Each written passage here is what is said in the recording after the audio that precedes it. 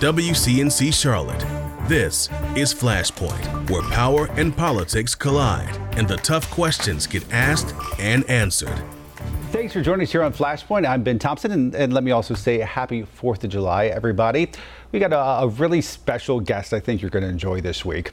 It comes after a busy few months for Charlotte City leaders, one controversial issue after another. This week, City Council decided to push back all local elections to next spring. Charlotte already postponed district races because of the delayed census data. And this week, Council voted to push back the mayoral and at-large races as well. The city's primary election for all races will now take place March 8th. The general election will be held April 26th, so mark your calendars. Now, our special guest joining us today, Charlotte Mayor Vi Lyles. Mayor, thanks for coming on. I want to join you, Ben, in saying happy 4th of July weekend to all of the people in our city and all of our residents. I want to say especially, I want to thank our first responders, our police, fire, and EMTs who will be out this weekend to make sure that the 4th of July holiday is safe, and that I just want everyone to come and celebrate. Watch out for those fireworks, be careful, and let's have a great 4th of July. Well said, well said. And hopefully a more normal 4th of July than we had last year. Yes. Let's talk about the elections. I know the district races, for folks who don't follow this, it sort of gets nuanced and confusing. We had to postpone the district races because it is required by law that these districts specifically are representative and that they have the most current census data. That's the reason those had to be delayed. But your race and say the at-large seats that just basically represent all of Charlotte, they didn't necessarily have to be delayed.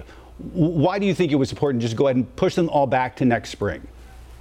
I think there were two reasons for this. The first reason was that people are confused about the schedule since the Trump administration did the census and manipulated so much of when the data would come out. We won't really get real data on the census until September the 30th.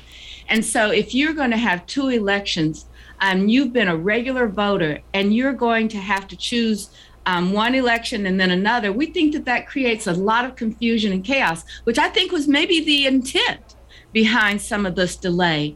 You know, when we were talking with people, many groups came before us and asked that we have an election that did not confuse the voters. And I think the council understood that. But more importantly, I think in this city, when you go to vote, you vote for the mayor, you vote for 4 at-large seats, and you vote for your district. That's 5 of the 11 seats. And to be able to do that at one time, that means you might choose someone that has a special interest to you. Like for me, it would be affordable housing. Will they support affordable housing? But, you know, you may also want someone that's going to be fiscally conservative. And so the idea of being able to have people that you choose, not us, we choose, you people, the voters choose, is really important. Let me ask you this. Do you expect 1 year from right now, July of next year, you'll still be the mayor of Charlotte?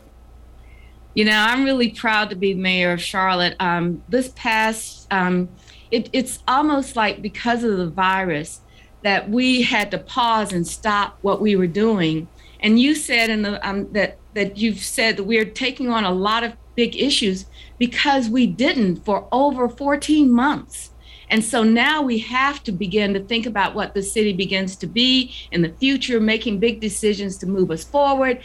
So I hope to be a part of that. I really do.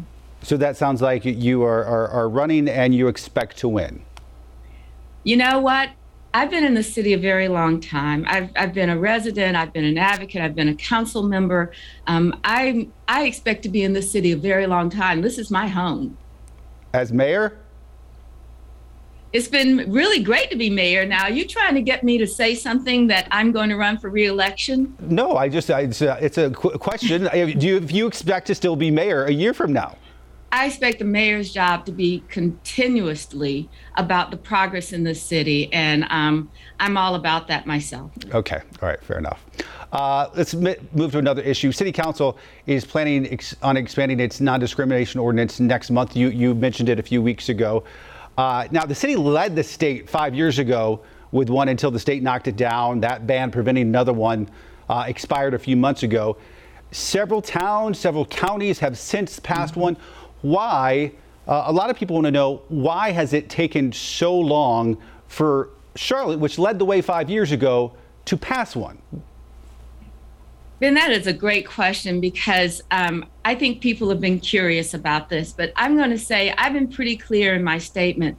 We had a 2040 plan to do, and we have been working on that for as many years as we've supported the non-discrimination ordinance. You look at this council, the people that are on this council have voted for the non-discrimination ordinance. There's never been any idea that there wasn't support for it.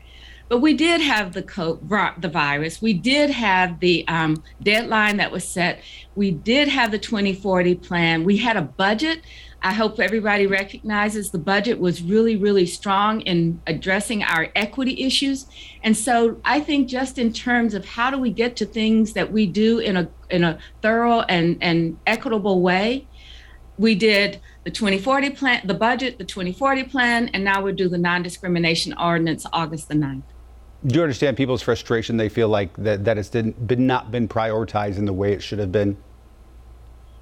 Yes, I understand frustration a lot. There's so many issues in this growing city that we have to address. So I understand frustration. We have frustration. You know what the number one issue is on my emails now? Carriage horses. And so there's frustration all across on many, many different issues. And so I think that this council has been really strong in saying, let's get the big things done. Let's focus on what the community wants, but also those things that will impact the community better. Wait, we gotta go back to that. What's the number one issue you get in your emails? Carriage horses. You know, in many communities, we have the horse rides up, the carriages uptown for an amenity for visitors and tourism. And in other communities, they have more regulations, and we've been asked to go from regulating more to actually banning them. Wow. Okay. And where do you stand on this issue? I don't have a stand. I have a stand on a lot of things right now.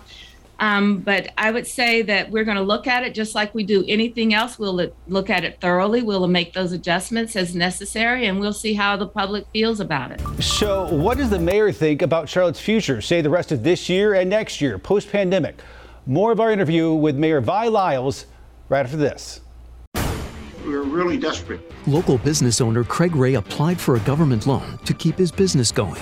But when his request got stalled, Craig contacted the Defenders and asked, where's the money? I know that after you contacted them, things moved pretty fast. Just glad we could help you. If you're asking where's the money and feeling financial pressure, the WCNC Charlotte Defenders are here to help. Email us at thedefenders@wcnc.com. We're there to get you answers to where's the money, only on WCNC Charlotte.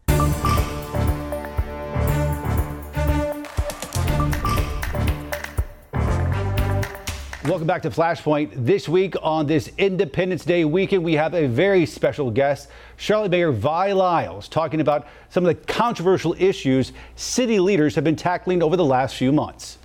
You mentioned the budget a moment ago. The good news for a lot of folks did not include a tax increase, but one part that got people talking was pay raises for you and City Council.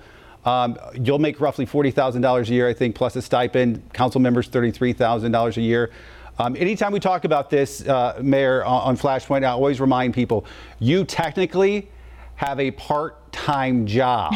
And I put that in air quotes because I think that's sort of ridiculous because, I mean, I think no matter who's in your job, whether it's you or Pat McCrory or Anthony Fox, I mean, it is all-consuming. This job is comparable to the way our city has matured. You know, it has become a full-time job just because there are many facets to it. It's connecting with the community and staying, as you say, with these important issues. It's also talking across the country about what we are doing here and how to be comparable to progressive and cities with the same values that we have. And this year, I want to note that we've expanded internationally. Tomorrow, actually, I'll be doing a conference with United Nations women, mayors across the world. So this job has lots of opportunities for participation by the mayor. And I choose to be an active mayor. I choose to represent our city. I want to be where people are talking about the issues. I want to be the place where jobs are going to continue to come in. I want to make an impact on affordable housing, mobility, all of those things. So it is a full-time job. And I believe at some point the city will mature enough to say, this is something and recognize it as a full-time job. I hope that happens, not during my tenure necessarily, but somewhere in the future that someone would look at it and say, we've gotten to over 900,000 people, and it needs people to be able to focus on public policy, to be able to dive into it and work with it full-time. And even if it doesn't happen for you, for a predecessor, whoever that might be, are you willing to advocate that this should be a change the city should make? You know, you talked to me about the priorities of what's important.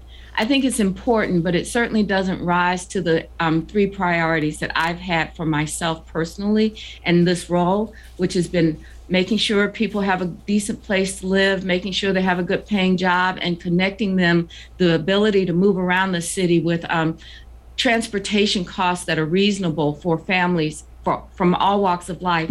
So while I support many things, my priorities have remained consistent for the last 3 years. You mentioned mobility plan. The original estimate for it was $8 to $12 billion. And we're talking about, you know, light rail, we're talking about buses, we're talking about bike trails. There's a bunch involved in that. But this week it was announced that it could cost $13.5 billion.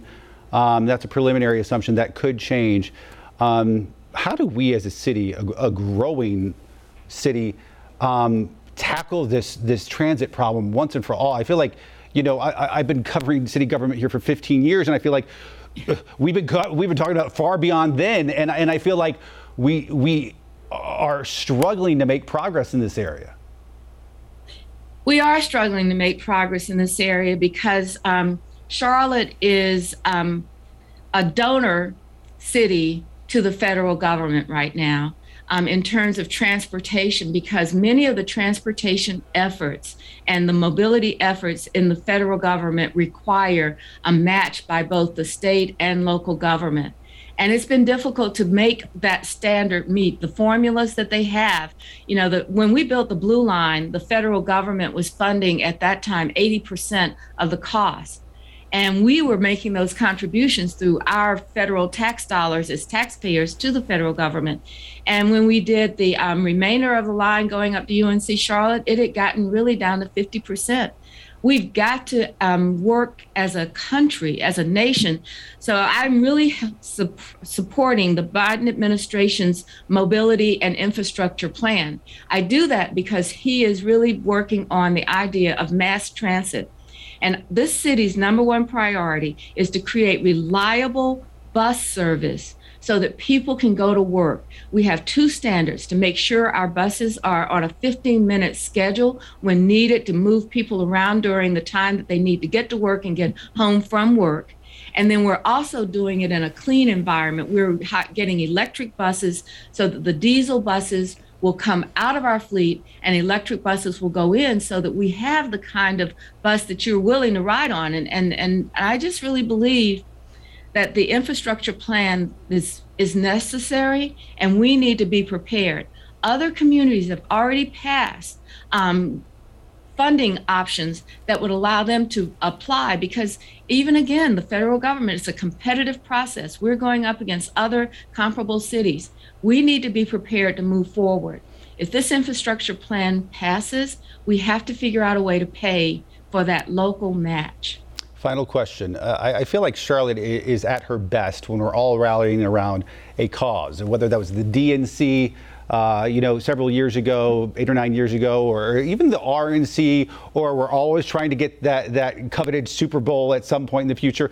And I feel like most places, the pandemic sort of has us a little off. What do you feel like as the leader of our city is sort of like a rallying focus that we should all get behind as we go into life post-pandemic into 2021, 2022? Ben, I know that we had a pandemic and it impacted many people in the city. It's still impacting, particularly our hospitality industry. It's impacting getting people, women especially, back in the workforce because there are issues around childcare and all of those kinds of things. But for me, I believe that this city never stopped working. Our police and fire departments, our planning department, everybody figured out how to make it work. So I don't believe we're off.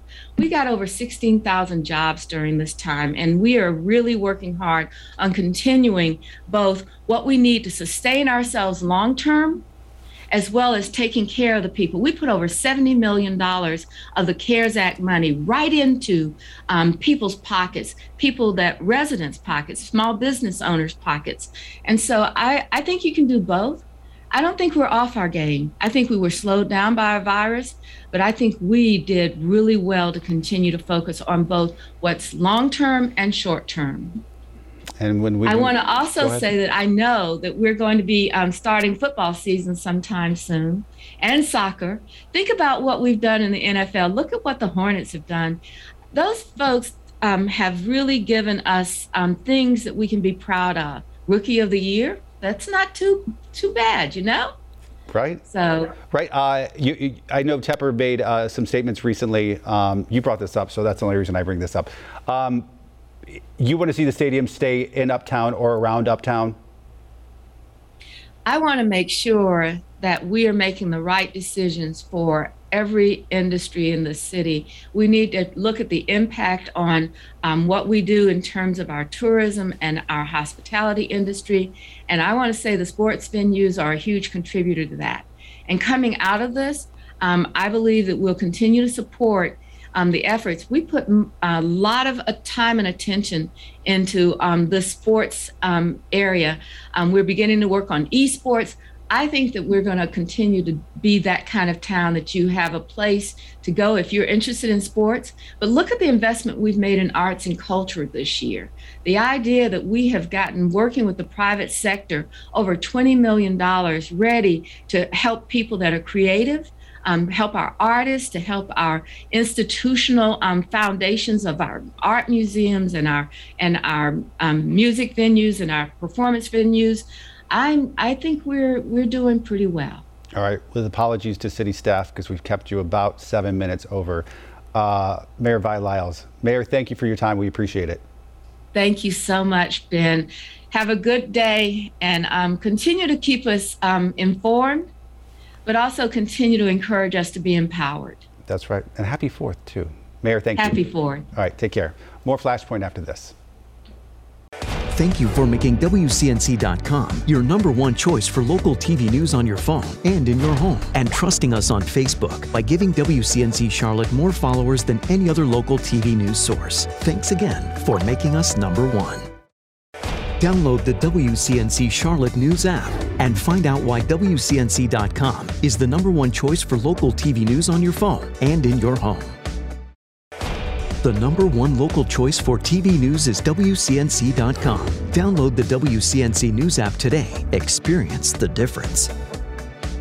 Thank you for making WCNC.com your #1 choice for local TV news on your phone and in your home, and on Facebook by giving WCNC Charlotte more followers than any other local TV news source. Thank you for making WCNC.com your #1 choice for local TV news on your phone and in your home. Welcome back to Flashpoint and happy Independence Day weekend. Before the pandemic hit, the number of co-working spaces exploded across Charlotte, with new ones opening up on a regular basis. But with companies having employees work remotely or turning to hybrid models, what's happening with these spaces now? WCNC Charlotte's Michelle Bowden takes a look. These co-working spaces used to be really popular pre-pandemic with small business owners and entrepreneurs, but during COVID, they took a huge hit. Now, though, they're coming back, but with an entirely new customer base. It was April 2020. After spending 5 years building and opening 4 Hygge co-working spaces across Charlotte, owner Garrett Tishy shut them all down in the first few months of the pandemic. Business had been so good, the ink wasn't even dry on the lease he'd just signed for 20,000 square feet of additional space. And that was costing us $20,000 a month with no revenue coming in from it. And basically used every dollar of the $150,000 EIDL loan to keep that afloat just to give it back. The co-working spaces are open again, but membership is half of what it was pre-pandemic, and 80% of the people now working here are brand new. We're seeing companies that have sent their team full remote coming to us, so they just don't want to work from home. We're seeing companies that have certain departments going full remote coming to us. The owner of Advent Co-working says his revenue was down 35% at one point, but now his space is 85% full again. We are seeing an influx of members now. The husband and wife team behind the small business King's Press say they love having office space there at Advent. It's really chaotic at home. I can't even work at home before the pandemic. So I always needed a separate space. Exactly what these co-working spaces are counting on. Wide open spaces used to be the thing. Now, though, more members actually want a private office with their own door. And here's another interesting note. Most of the members are actually new to Charlotte completely. Reporting in Charlotte, Michelle Bowden, WCNC Charlotte. More Flashpoint after this. Tornadoes to tropical storms. Severe weather is extreme weather, and we're here to keep you safe and to help you navigate your day. The First Warn team is there for you, no matter the conditions and the location. We're in your hand with the WCNC weather app, and we'll always be there on WCNC Charlotte. So wake up, plan your day and your life. The First Warn Storm Team will be there for you.